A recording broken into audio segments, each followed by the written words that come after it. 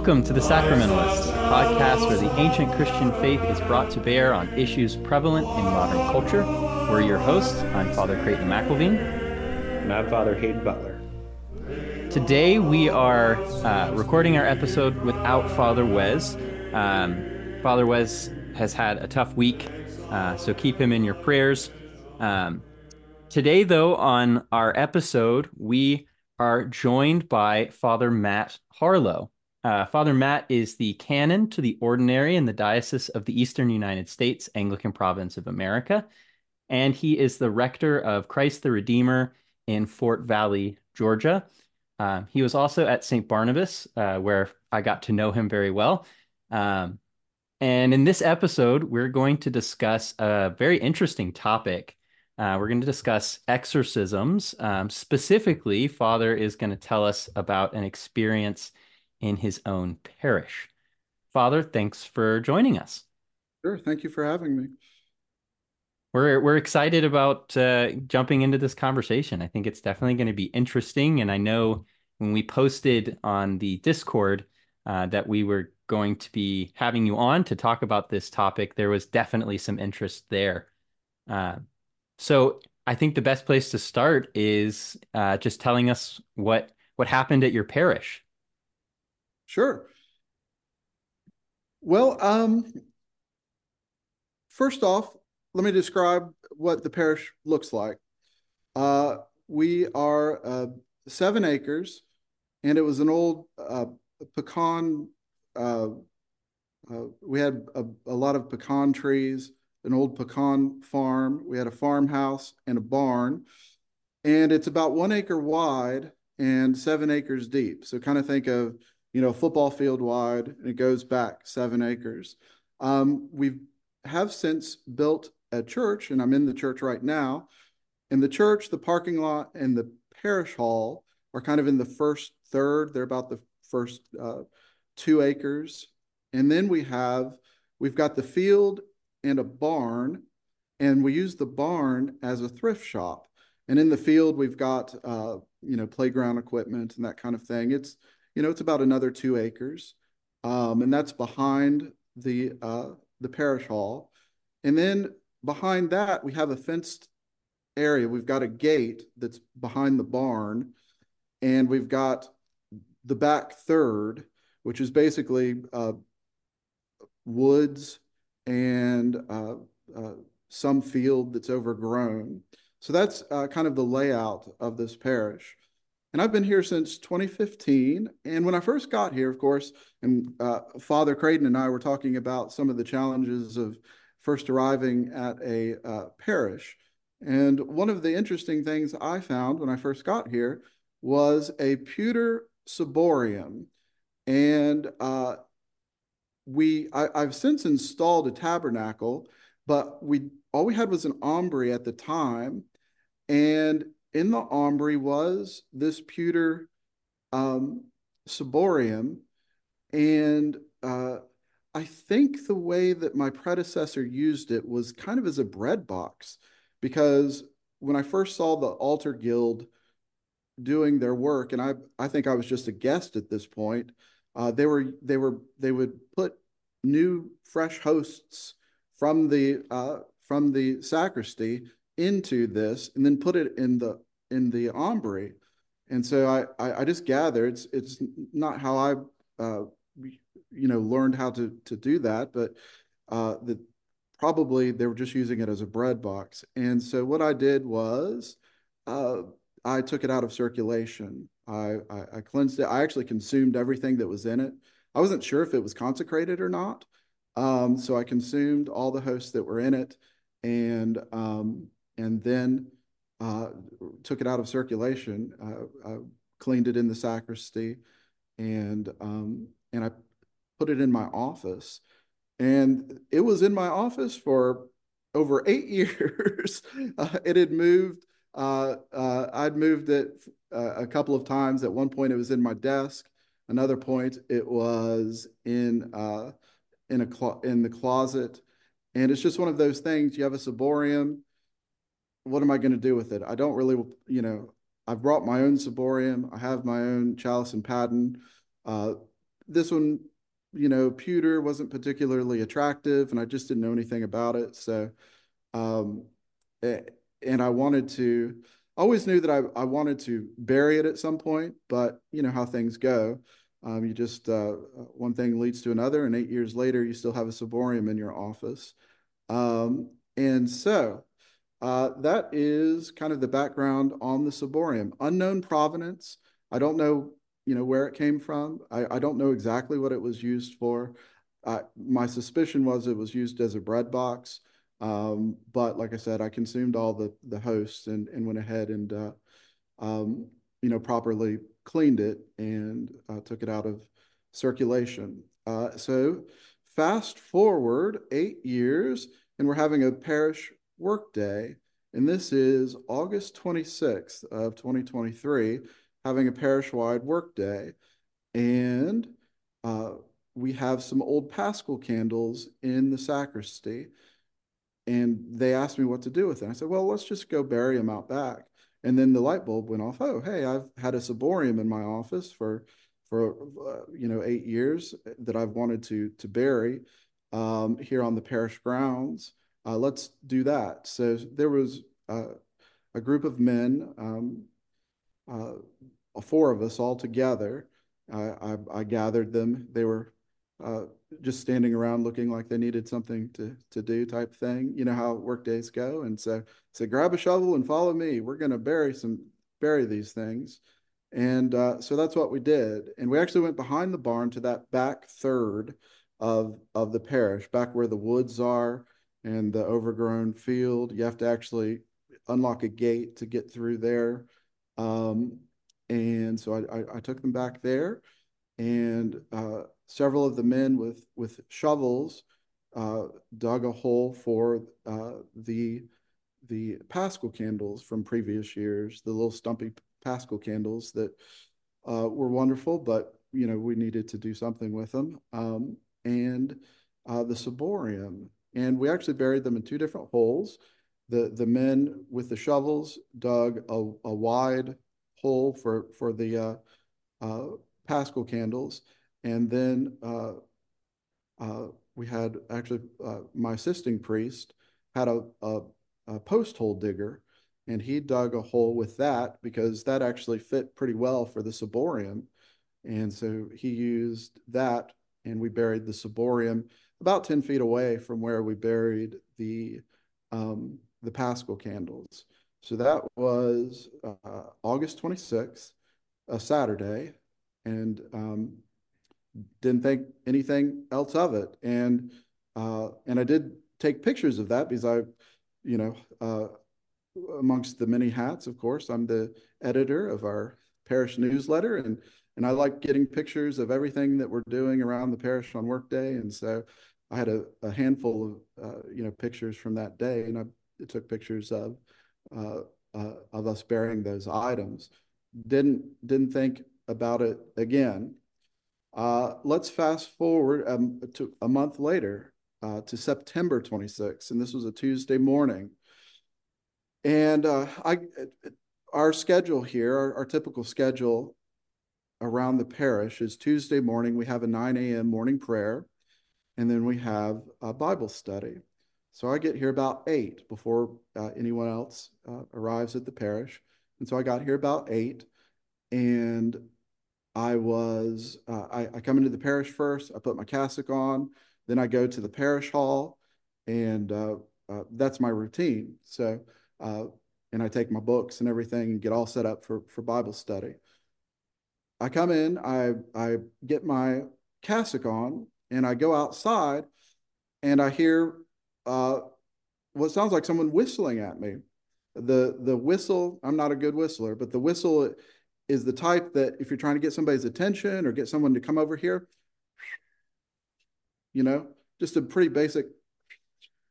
Um, Sorry about that. Sorry about my whistling skills. Um, Never a great whistler, but I heard that, right? And if you hear that, I mean, that's pretty distinctive. That's someone trying to get your attention. And so, okay, someone around here. And it kept occurring. and it seemed to be changing location. Like I couldn't pinpoint it, where it was coming from, and so that was odd. And I spent probably about 5 minutes walking around because I was sure that wasn't. It didn't sound like. I mean, a mockingbird can do whatever it wants, but it didn't sound. I'd never heard a mockingbird do that, and then move around and whatnot. So I was outside. I was between the church and our parish hall, and that's about a 30-foot span, and just kind of going back and forth, trying to figure out, someone whistling at me. I don't think anybody's around here, but we have, and I've been here about 9 years, and we're right on Highway 41. If you're an Allman Brothers fan, you'd recognize that. We're right on Highway 41. And so we have a lot of transients. We do have a lot of people that, are riding a bike down to Florida or leaving Florida and, just going up and down the highway.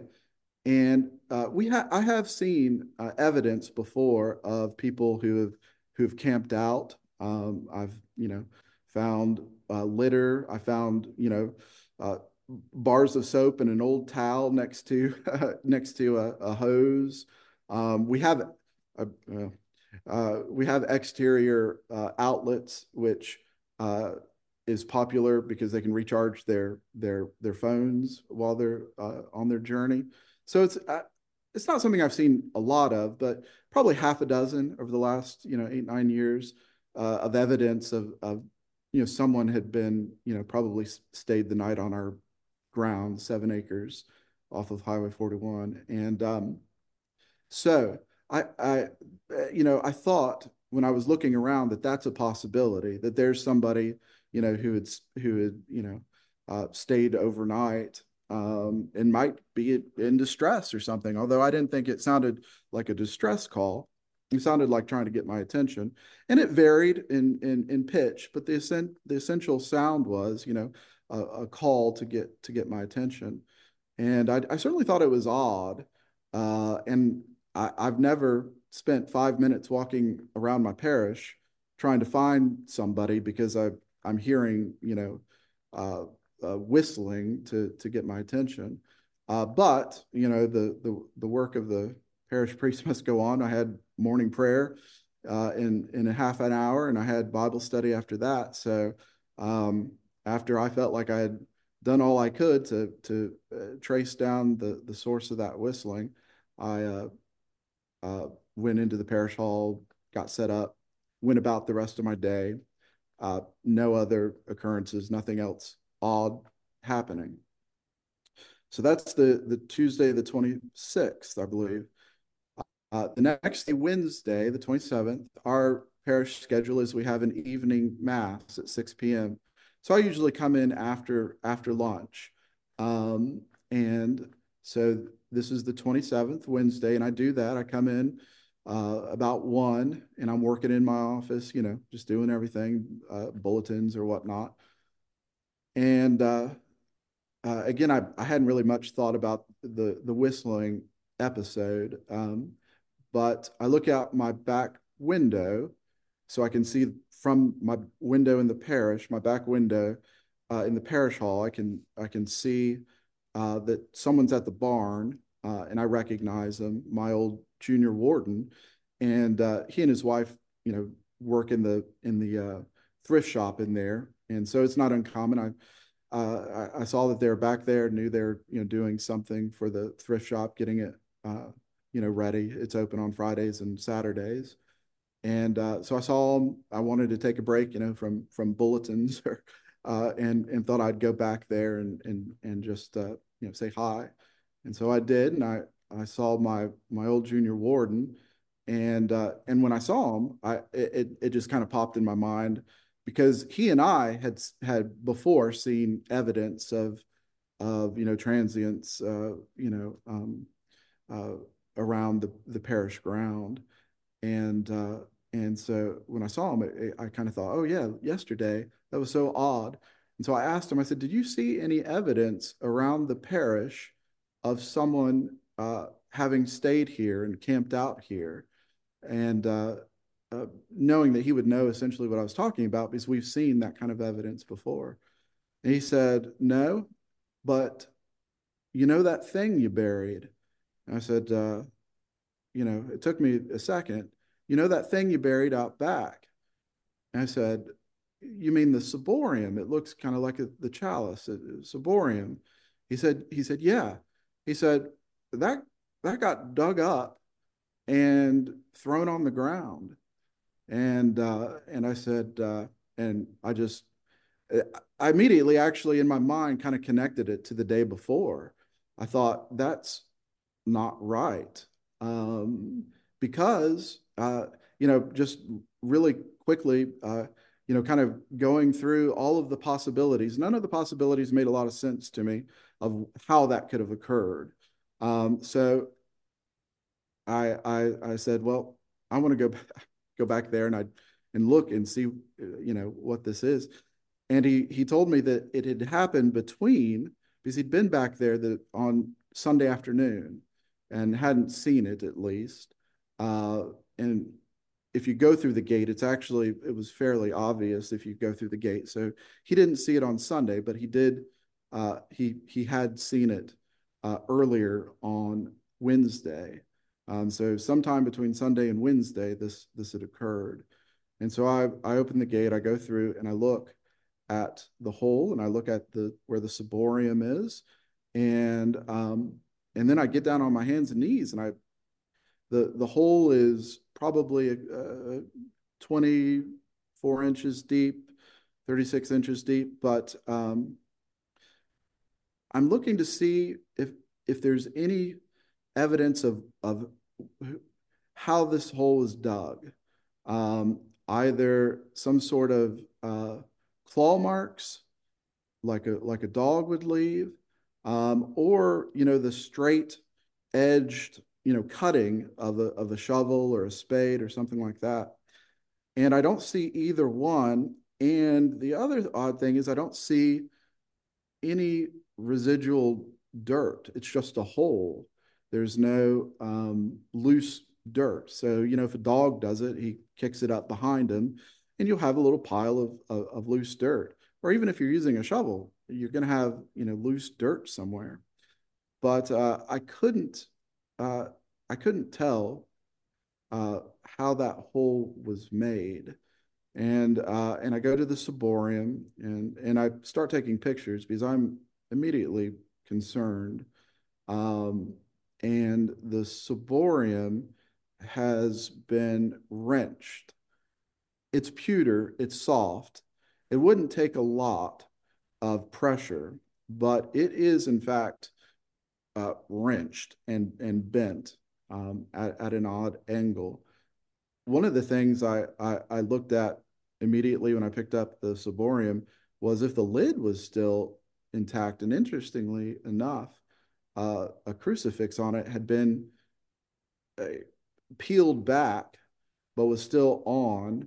But the lid was closed, and no evidence of it being opened and reclosed. It was sealed and uh, because I had to actually, get, how you kind of get your fingernails underneath and to pop it open. And I was able to do that, but it took some force. So I assumed that the lid had not been opened.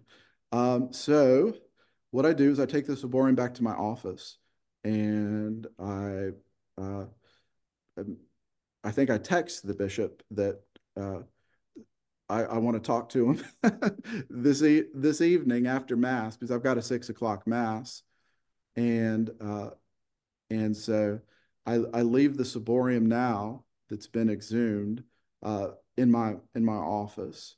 And so what I do is after mass I go home, I talk to the bishop, and the bishops we talk through the provenance of that item, and the I say I just don't know.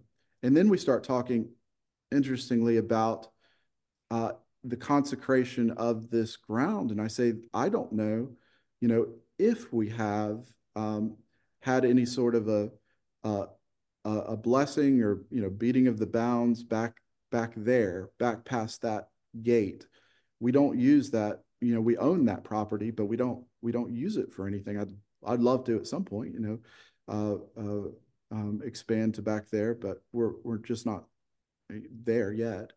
Um, and so we talk through those things, and we agree that this could be something infernal, that this could be some sort of demonic activity, either associated with the ciborium itself. But as I told the bishop, and I, I never felt anything with that, and it was in my office for 8 years. Uh, um, I never felt that there was anything attached to that item, and I've been in close proximity with it for a long time.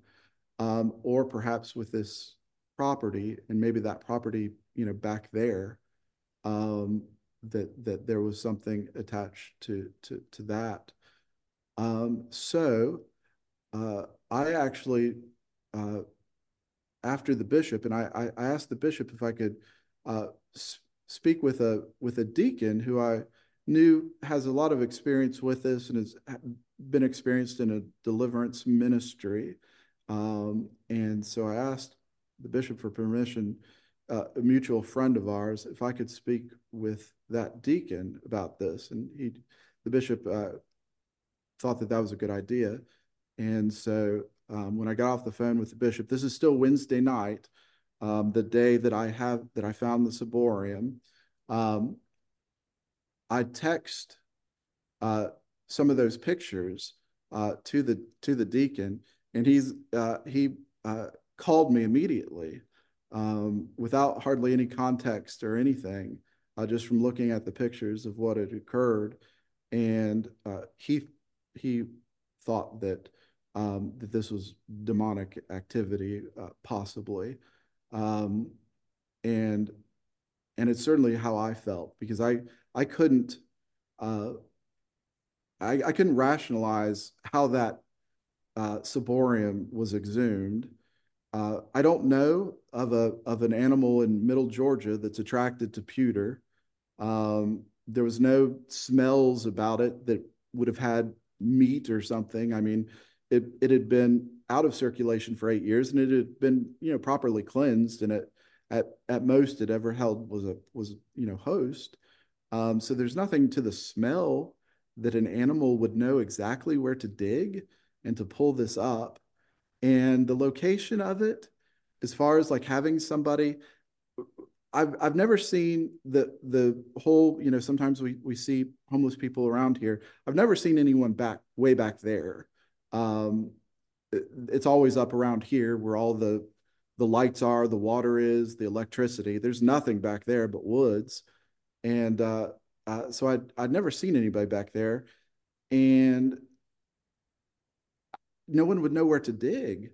I actually went and looked at where we had buried the Paschal candles just to see that area had been completely undisturbed, and it was hard to tell, maybe not impossible to tell if you knew exactly where to look.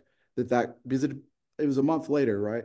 So that area had been dug up, but it was pretty difficult to tell, even though I knew where the Paschal candles were dug. So if a person were to do it, they would have had to have known where that was. And I mean, nobody in my parish, uh, you know, even has the time to do that, or the desire, or especially the handful of people that had knowledge of where that was. That just doesn't make any sense. So I spoke with the bishop, I spoke with this deacon, and it was agreed that an exorcism around the parish grounds would be appropriate, using the Leonine minor exorcism, and I felt I felt good about that, and it's one of those things. It's a great prayer. It's a wonderful prayer. And if there is something of a demonic activity, it's great to pray this exorcism around the grounds of the parish. Um, and even if it's not, there's nothing wrong with walking around your parish and praying. And so it's kind of win-win. So that was Wednesday night. That was uh, the plan of action. Uh,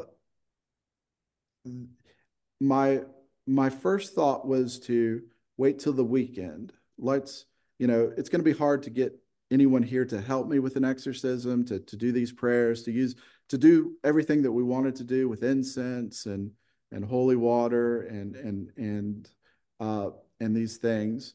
Uh, I didn't want to, drag people out, on a Thursday night.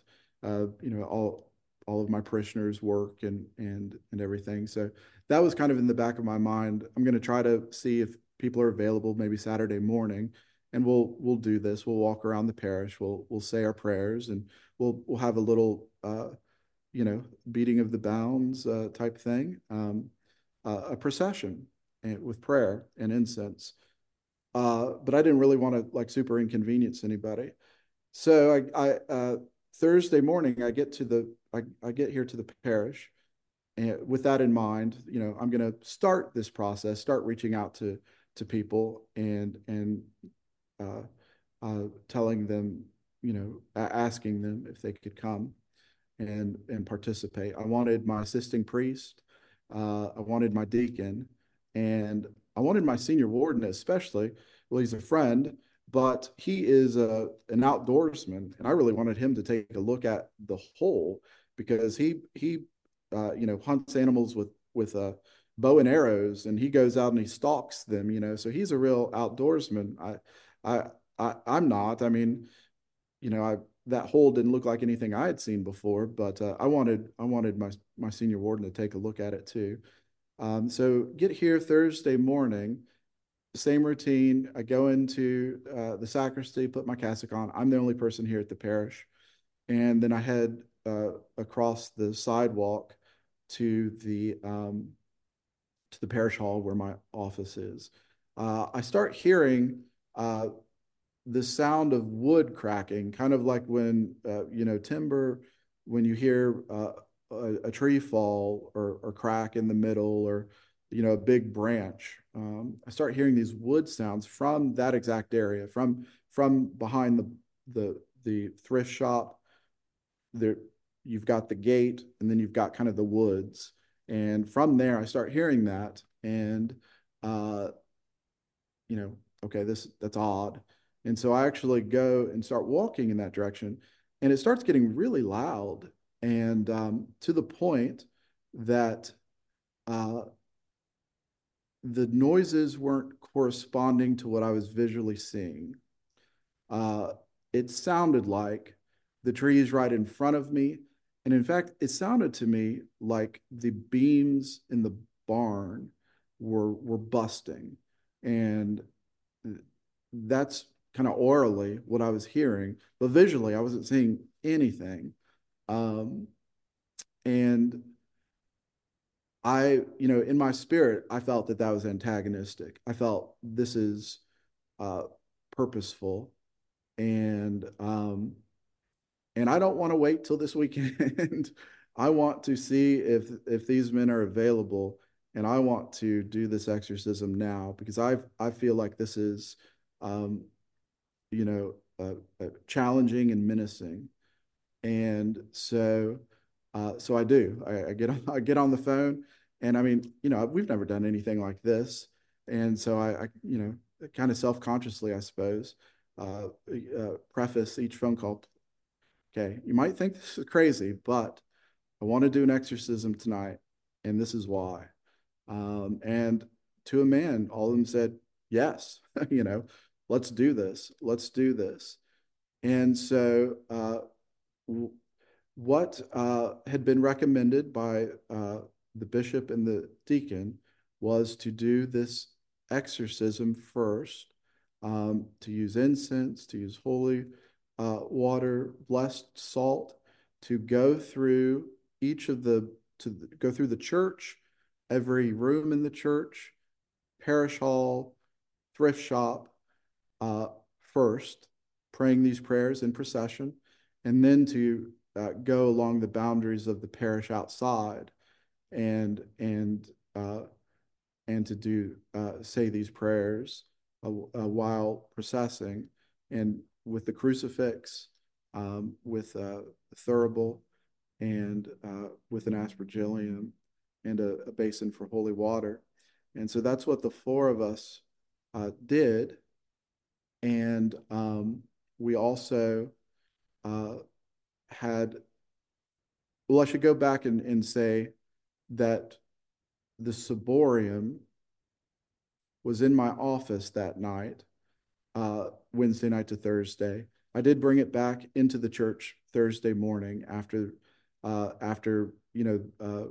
experiencing these odd sounds outside, and the bishop wanted me uh, to use holy oil to chrismate it and to uh, uh, have have that kind of uh, you know he gave me permission to reconsecrate it basically. um, and so I did that. I put a veil over it and left it in our chapel.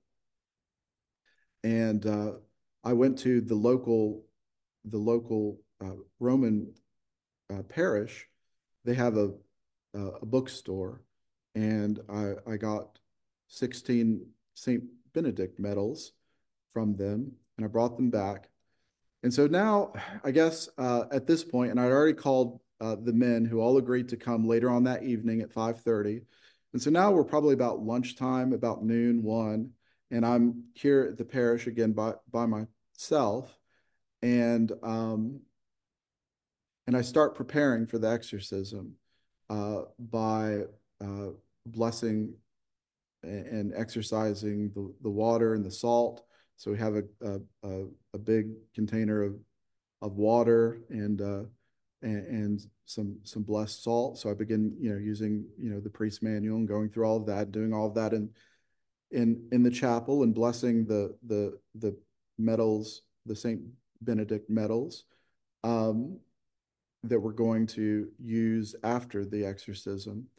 And so I'm doing all this in my chapel, and I do here at the doors of the parish. I'm here in the church, and actually I'm uh, facing my chapel right now. It's um, and I'm in here, and the doors of the church start rattling like someone's seeing if they can get in uh, to the church. And I'm the only one here, and I can, even though it's stained glass by shadows and whatnot, I can usually tell when someone has driven and parked in the parking lot. I see the shadows through the stained glass windows, and I was pretty sure that nobody was here and nobody had driven up, and I thought this was a part of what is going on. Is we're preparing for this exorcism, and the doors of the parish are rattling, and and I just felt like it was a purposeful distraction, and so I kept going about my business of preparing for the exorcism. The men showed up, and we met in the chapel. I had everything prepared. We did the Confiteor together with absolution, and my assisting priest gave me absolution, and we set out, and we went through the buildings. We went uh, the uh, through the parish grounds with this Leo the 13th rite um, of minor exorcism. After that, we went to the corners of each building, into the corners of the parish grounds themselves, and we prayed, and we buried the uh, blessed medals of Saint Benedict um, throughout the parish. Then we dug a deeper hole in a more secure place around the parish, um, and we reburied the ciborium. And that was the eve of Michaelmas. And one of the really interesting things about this, and of course the Michaelmas, epistle begins. There's war in heaven, and Michael and his archangel fought against the dragon and his angel, and the dragon prevailed not. As I heard from other priests, that they had seen an uptick, leading up to Michaelmas of maybe spiritual activity. I don't know. I don't know if anyone else has experienced that, but it certainly wasn't lost on me that we had the exorcism on Michaelmas Eve, and from that moment on, it was peaceful. One really interesting witness and testimony. I told you the thrift shop is open on Fridays and Saturdays, and they were open on Michaelmas on that Friday, and a, a woman came in, and I wasn't back there. I was in my office, but uh, one of the ladies a parishioner who works back there, told me uh, about this, and she wasn't aware of the exorcism. I didn't, it wasn't something I broadcast or anything, and it happened pretty quickly, from a Tuesday to a Thursday. But she came and told me that my parishioner, who was working in the barn, that a lady had come in that she hadn't seen before, and the lady had kind of looked around the parish grounds, and it was a beautiful day, that Michaelmas, here in Middle Georgia, and the woman commented that that it's peaceful around here now, um, and uh, and so my parishioner, you know, it's a nice compliment, told me, and I just thought that was uh, an interesting phrasing. All things that had been occurring, I could see, saying it's a nice day, isn't it? Or, sure is a blue sky this morning, but making an observation, it was just, another one of those kind of odd things of uh, that she would just feel the peace there um, the very next day. So that's kind of been that's what happened, and uh, and again, yeah. So since then, that was Michaelmas 2023. Since then, no, none of those incidents, that occurred uh, have been there. And I'll admit, I mean, I've been pretty hypersensitive at times, especially when I'm by myself on the parish and it's nighttime. Maybe I'm, closing up and it's after the evening mass or something. I'm the only one here. Uh, I never felt scared, but I did feel, I don't know, antagonized, challenged. Um, and, uh, and I have been hypersensitive, like to sounds. What is this? What is this? And I haven't heard anything that would make me there was the same pattern, same kind of purposefulness, I guess, of what happened during that time. Um, so I did write a report for the bishop. I wanted it to be on the diocesan file. I mean, after speaking with him, because I think it's very uh, possible that other priests might encounter this, might encounter something similar. So I wanted to at least document, uh, uh, while it was fresh in my mind, what occurred and what we did and what the outcome was, and so it could be a resource for others. Uh, and so I did document everything, sent in all the pictures that I had taken uh, for that. So I, in the final analysis, I tried to, it's one of those interesting things. Everything that occurred could have a perfectly natural, not supernatural, but perfectly natural explanation. You could say something, dog, or, dug that up. It certainly didn't look like it. It certainly doesn't make sense that a dog would dig that up, drag it 10 yards away, wrench it, and leave it there. That doesn't make a lot of sense. But it's possible. The sounds, the whistling, maybe a escaped, parrot or something, or mockingbird or something, but it didn't. I don't think so. I, and again, with the crashing sounds in the woods, and the breaking of beam sounds. When you're in an area with buildings and a forest, you can get echoes. You can hear things that are occurring, a long distance away. So you certainly could, see these things, but uh, for all of them to happen, bam, bam, bam, bam, that I'd never experienced around my parish at all, and I've been here, most days over the last 9 years, but over those 3 days to experience things that I'd never experienced before was interesting. So I I it, what I believe happened. Um, there's um, certainly different takes on it that would be possible. I believe that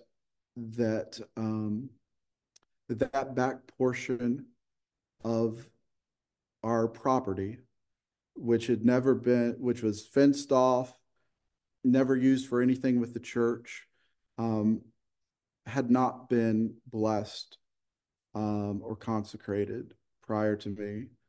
Um, and I I believe that when we buried that ciborium, and I asked the bishop, did I do something wrong here? Um, I believe when we buried the ciborium back there, that something noticed that this is a holy item. Again, I didn't know much about the provenance before, but I treated it as if it had been a consecrated ciborium, and my intention was to bury it on consecrated ground. Um, but I, and it's interesting. You go back and you read, scripture, especially I think of, Job 1, Satan, comes up into the heavenly courts, and, what have you been doing? Well, I've just been going to and fro on the earth. And so, I certainly believe in, demonic entities and these spiritual powers. Um, and I, I think, I think, I think one of them came across this, and it was an opportunity, kind of a crime of opportunity that for and we don't know the spiritual realm. You see this in scripture, and you see this in Tobit, you see it in Daniel, you see it in Job. There's rules to the spiritual realm. We don't know them. We know some of them, we know a part of them, and of course the church has been given the sacraments and the sacramentals, and these tools and these prayers, but we don't know, the ins and outs of the rules. But there's rules in the spiritual realm, and I think that, for whatever reason, uh, this ciborium, attracted uh, uh, something, a demonic uh, entity, and it was exhumed, and then you know kind of in a mocking fashion, uh, it was desecrated, and then I was kind of antagonized as the priest of the parish. That's how I felt about it. I told my wife about it Wednesday night, when I talked to the bishop and I spoke with the deacon, and I was telling her at that point, it was just the day before. I was telling her, about the whistling, and I hadn't gotten to Thursday yet, where I heard, the crashing and all of this, and the shaking of the parish doors. But so far, all I'd seen is the ciborium exhumed, and the whistling. I was telling, I couldn't put my finger on it. She did the best job. I said it was coming from different angles, and I was walking around and kind of chasing my tail. And but I said it seemed like there was an intelligence behind it, and it seemed like it was trying to get my attention. And she said, she put it into better words than I did. She said it was like someone was saying, I can see you, but you can't see me. And I said, that's how I felt that morning, when I had, when I was walking around my parish going, why, who's whistling at me? So uh, I think, in hindsight, I think, you know, that bearing that ciborium, in that area, that area perhaps had not been properly blessed. Even though, according to the county, it's our property, uh, perhaps it hadn't been blessed. Uh, I just don't know. Um, but having, done the exorcism, it took about an hour and a half, 2 hours to walk the entire all of the buildings, to walk the parish grounds, to to walk, then after the exorcism, to bury these blessed medals of Saint Benedict, and to say prayers along the boundaries and borders of our parish, going all the way back, all 7 acres. We went, we tromped through the woods. Um, uh, having done that and then reburied the ciborium, it's been peaceful. Just like our visitor on Friday, on Michaelmas, said, it's peaceful here now. And I agree. It's been peaceful here now, since then. So that I think, to the best of my memory, which it isn't what it used to be, um, uh, is what occurred. Um, so I hope that covered it. I hope that um, brought everybody up to speed. No, I think it did. It's a fascinating situation. I mean, one of the things I always like to point out is there's no such thing as neutral ground. And in the case of your parish, I mean, like we could think of that literally, right? There's li literally no neutral ground here. That um, what the church does is consecrate and set aside, um, you know, the kingdom of heaven in the world, and the enemy does not want that to happen.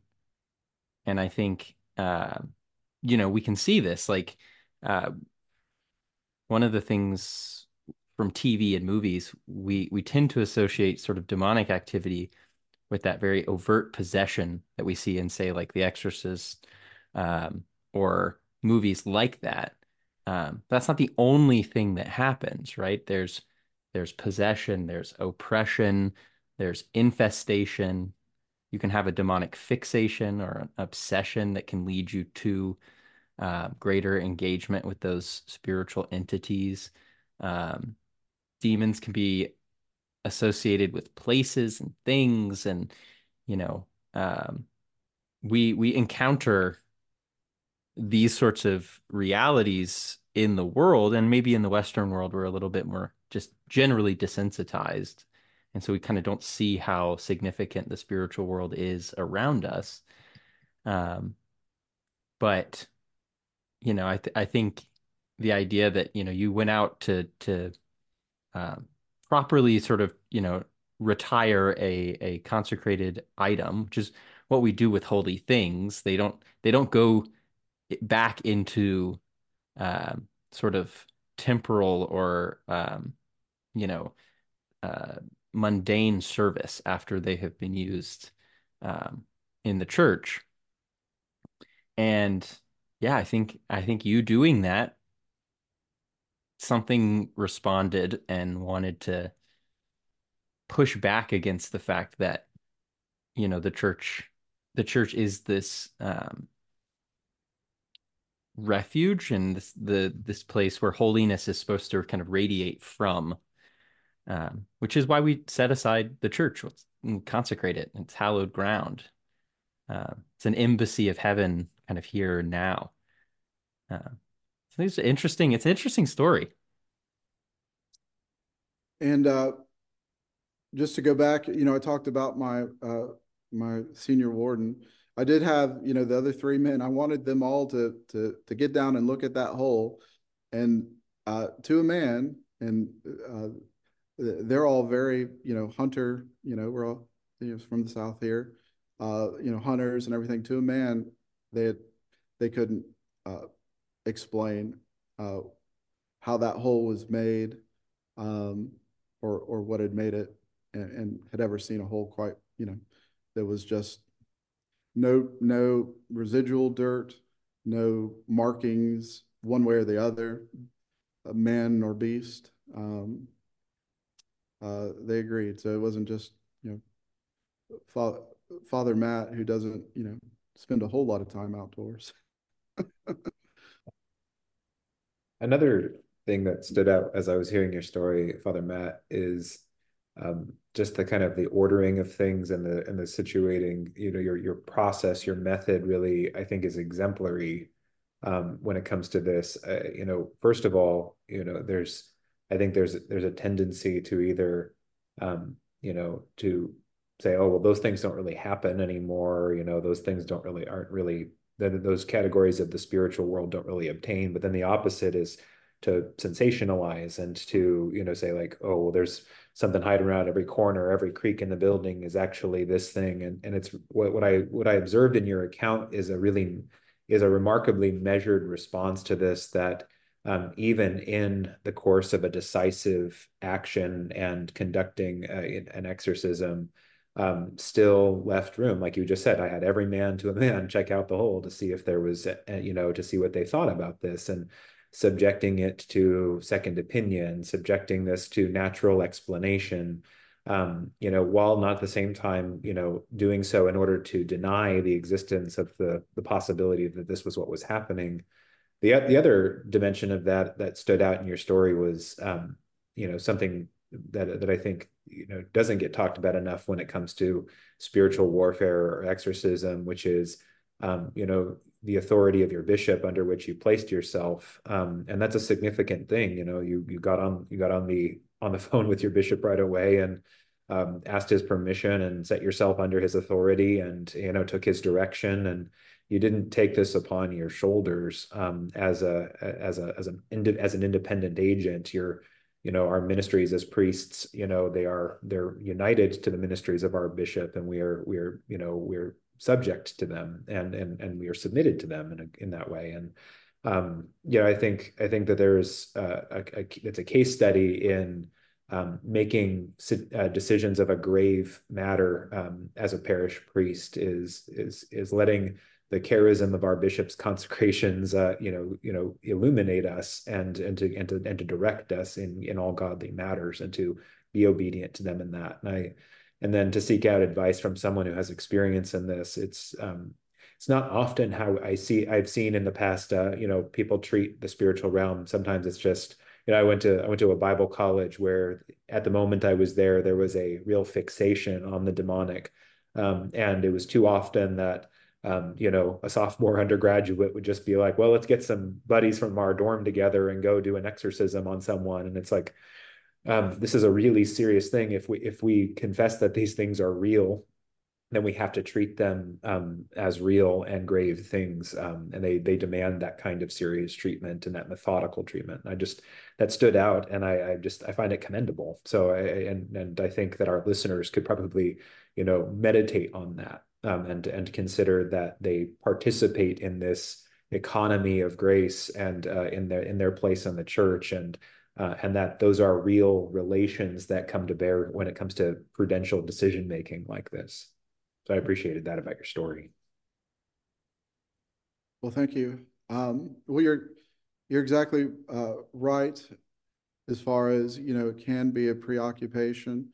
Um, I've in my ministry as a priest, you come, of course, you come across people who uh, have concerns, my house haunted, or this or that, and some are serious concerns. Um, we do have a chain of command, and just like we were saying, there's rules to the spiritual world that we're not 100% aware of. Uh, the church has tools, and we have the sacraments and sacramentals, and we have, of course, yes, the bishop, the diocesan bishop is, the exorcist of his diocese, and he can delegate that. He can have a diocesan, exorcist, but he is the supreme exorcist of his own diocese. Um, I I wanted to, I didn't want to sensationalize this. I never, made a. If anyone in my parish asked, or if it, would come up naturally, we'd talk about it. But it's nothing that I, wanted to, get people, worked up or excited about. That is one of the things I think about a spiritual warfare, if you will, that I think the demonic wants to distract. Um, the ministry of a parish priest is to visit the sick and to care for, the cure of souls of your parishioners, and that involves going to the hospital, that involves going to their homes, that involves studying scripture, that involves, everything that a parish priest involves, and I think the demonic sometimes would, want to distract you, and let's go off on this fanciful, and just chase your tail. And So I've impressed. I've had, uh, you know, men who wanted to look into holy orders, to perhaps, become an aspirant or a postulant, but have something of a preoccupation with this, and it's like, it's not, as Father Creighton was saying, the parish priest, it's not the movies. We're not, going and Linda Blair and pea soup and all of this. It is going to the hospital and visiting the, your 80-year-old parishioner who just had a hip replacement. It is, bulletins, newsletters. Um, it's those mundane things, but that's the, uh, where we're called, and it's not, I shouldn't undersell it. It's just not, the sensationalistic, things. It's the trench work of the priest, which is, to care for your parishioners. And if in the care of your parishioners you have to, do uh, an exorcism or something like that, again, the church has, you know, the means and the tools to do that. But yes, let's not get distracted from the daily, uh, uh, ministry that we're called to. It seems like in that too, there's um, an analogy for the parishioner as well. Sometimes I get asked in parish ministry, okay, how do I prevent, oppression or fixation or possession from happening? And generally, the answer is, be a proficient, ordinary Christian, be regular in your receiving of the sacrament, be regular in confession, be regular in prayer, be, self-examining, live a proficient Christian life. And that is, our baptisms is really that exorcism of our lives, and living out of that baptismal grace in an ordinary way is that is the that is the best, and that covers most of the stuff, right? And but I think you're in your description of the priesthood, it's similar. It's our ministry is what it is, and then Christian vocation is what it is. And when we're in that, that's the place where life is, and that's the place where the service of our Lord who gives us security and freedom is. And that's a good word for all of us. Mm. Well, Father, thanks so much for joining us. This was a really interesting discussion, I think. Um, But this also leads us, maybe on a lighter note, I guess, than Parish Exorcism. This kind of takes us to our favorite section, which is what we're into. Um, Father Matt, what have you been into? It could be anything, a board game, movie, TV show, doing something with your family, hiking, whatever. What are you into? Let's see. Um, Boy, I'd like to think of just something really super holy. Uh, uh, I have been in the evenings. I've been binging uh, Reacher on Amazon. That's uh, uh, kind of interesting. He takes care of business, I guess, against the bad guys, and so that's interesting. And and I've been looking to see, now that we're Septuagesima, uh, looking to see what I want to uh, recommend to others and for myself for holy reading. And so I've been looking at Dorothy Karen, The Living Touch, and I'll commend that to people. Again, the tools of the church, the sacrament that healed her. And so I've got that on my desk right now. Just reread it for the first time in a few years. Just a little book, and so that's what I'm into. Nothing wrong with the TV show here or there. Um, I think half the time when we say what we're into, it typically is something very like mundane and ordinary. Father Hayden, what are you into? Yeah, I'll follow Father Matt's template there and say first that I've been rewatching uh, the old show from the mid-aughts, House, which is Hugh Laurie. I never really watched the entire series straight through and had only seen sporadic episodes, but watching it, it's funny to kind of look back at the mid-aughts, and particularly this show has a recurring visit to religious figures, religious characters that come on the show, and generally they're props for Hugh Laurie's very skeptical character to just smash to pieces. I do find it interesting to think back to that era and to the anxiety around rationalism and scientism that I kind of I heard in the Christian sphere, and it made me sort of long for those days because it seems like what we're kind of confronting in a cultural moment right now is a lot of the opposite of that. It's not really like the questions of science and faith so much as it's like the faith versus a kind of recursive inward experience, and it's difficult to pin down. And I just thought about like, oh wow, this feels dated now, even though it's only been about 15 years since it came out, and this kind of conflict on display kind of rang with a little bit of a dated vibe. But it's been fun. It's well scripted, and Hugh Laurie's a great actor, so it was fun. It's been fun to be in that. And then, like Father Matt, I've been thinking about, kind of what to focus on during Lent and to recommend. And I've been revisiting Bishop Jeremy Taylor's writings lately, and that's been a real wonderful journey. The one that I've been rereading through in this last couple of weeks has been Holy Dying, and I think I might recommend that one to a few people for Lent this year. But it's just a beautiful meditation on the Christian liturgy of dying, and how to prepare for a good death in Christ. So those are some things on my plate. I'll stick with the theme. So TV show and then a book.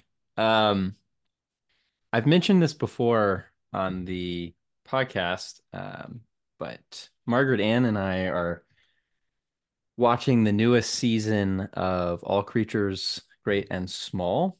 Um, I have a really deep love and sort of nostalgia for the older version of All Creatures. Also the books and things. My mother and I both really love those stories, and so we connect with them. And I grew up watching them. So when the new season or the new series came out, I was really excited, and it has not disappointed. It is fantastic start to finish.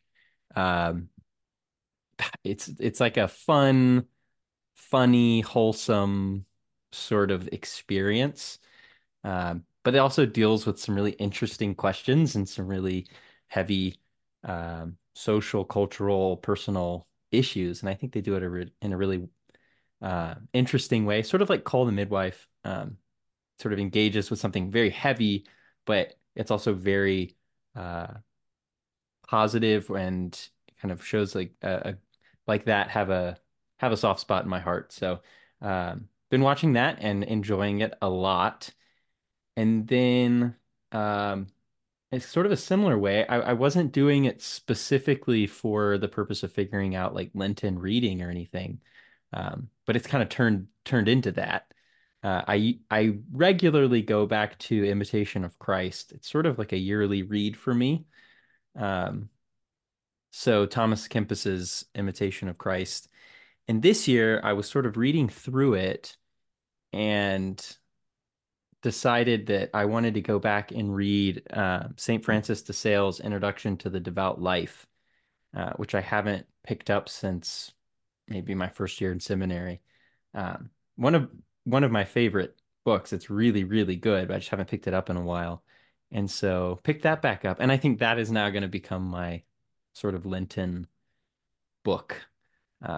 So I'm taking it little pieces at a time because I know my impulse is to just like sit down and try to blast through the whole thing and finish it. And then I'm like, no, I need to kind of take this in small mouthfuls rather than sort of gorging myself on it. Uh, but yeah, so that's kind of where that's what we've been up to, and we're sort of patiently waiting the arrival of little baby McElveen to the fold, which could be any day now. Um, so I think in some ways that's what's occupying most of my thought right now is getting ready for that and kind of how things are going to change. But uh, If you think it's occupying you now, just wait. It's oh, like a freight train, right? this is the calm before the storm. And But a blessing, of Yeah. course. But We rest I'll tell up. you what, we timed it perfectly by, Ash Wednesday and the beginning of Lent being like the due date. So here you go for Easter, here's a baby. Didn't really think about that one. Well, congratulations in advance. yep. You're in my prayers. That's wonderful. It's Thank you. beautiful. Yeah, we're excited. We're excited. Well, listeners, thank you for listening and watching our episodes. If you would like to follow us on Facebook or Twitter, you can. And subscribe on YouTube. We're very close to 1,000 subscribers there. So I think we're only 150 some odd away. So if you're interested, please do subscribe to our YouTube channel and leave us a rating and a review on iTunes or wherever you get your podcasts. And if you'd like to join our Discord or get some access to some additional content, like during the summers and things, you can join the Communion of Patreon Saints for just $5 a month. Father Matt, will you give us a blessing to close? Yes, the Lord be with you. And with thy spirit. Let us pray. The Lord bless you and keep you. The Lord make his face shine upon you and be gracious to you. The Lord lift his countenance upon you and give you peace, both now and evermore. Amen. Amen.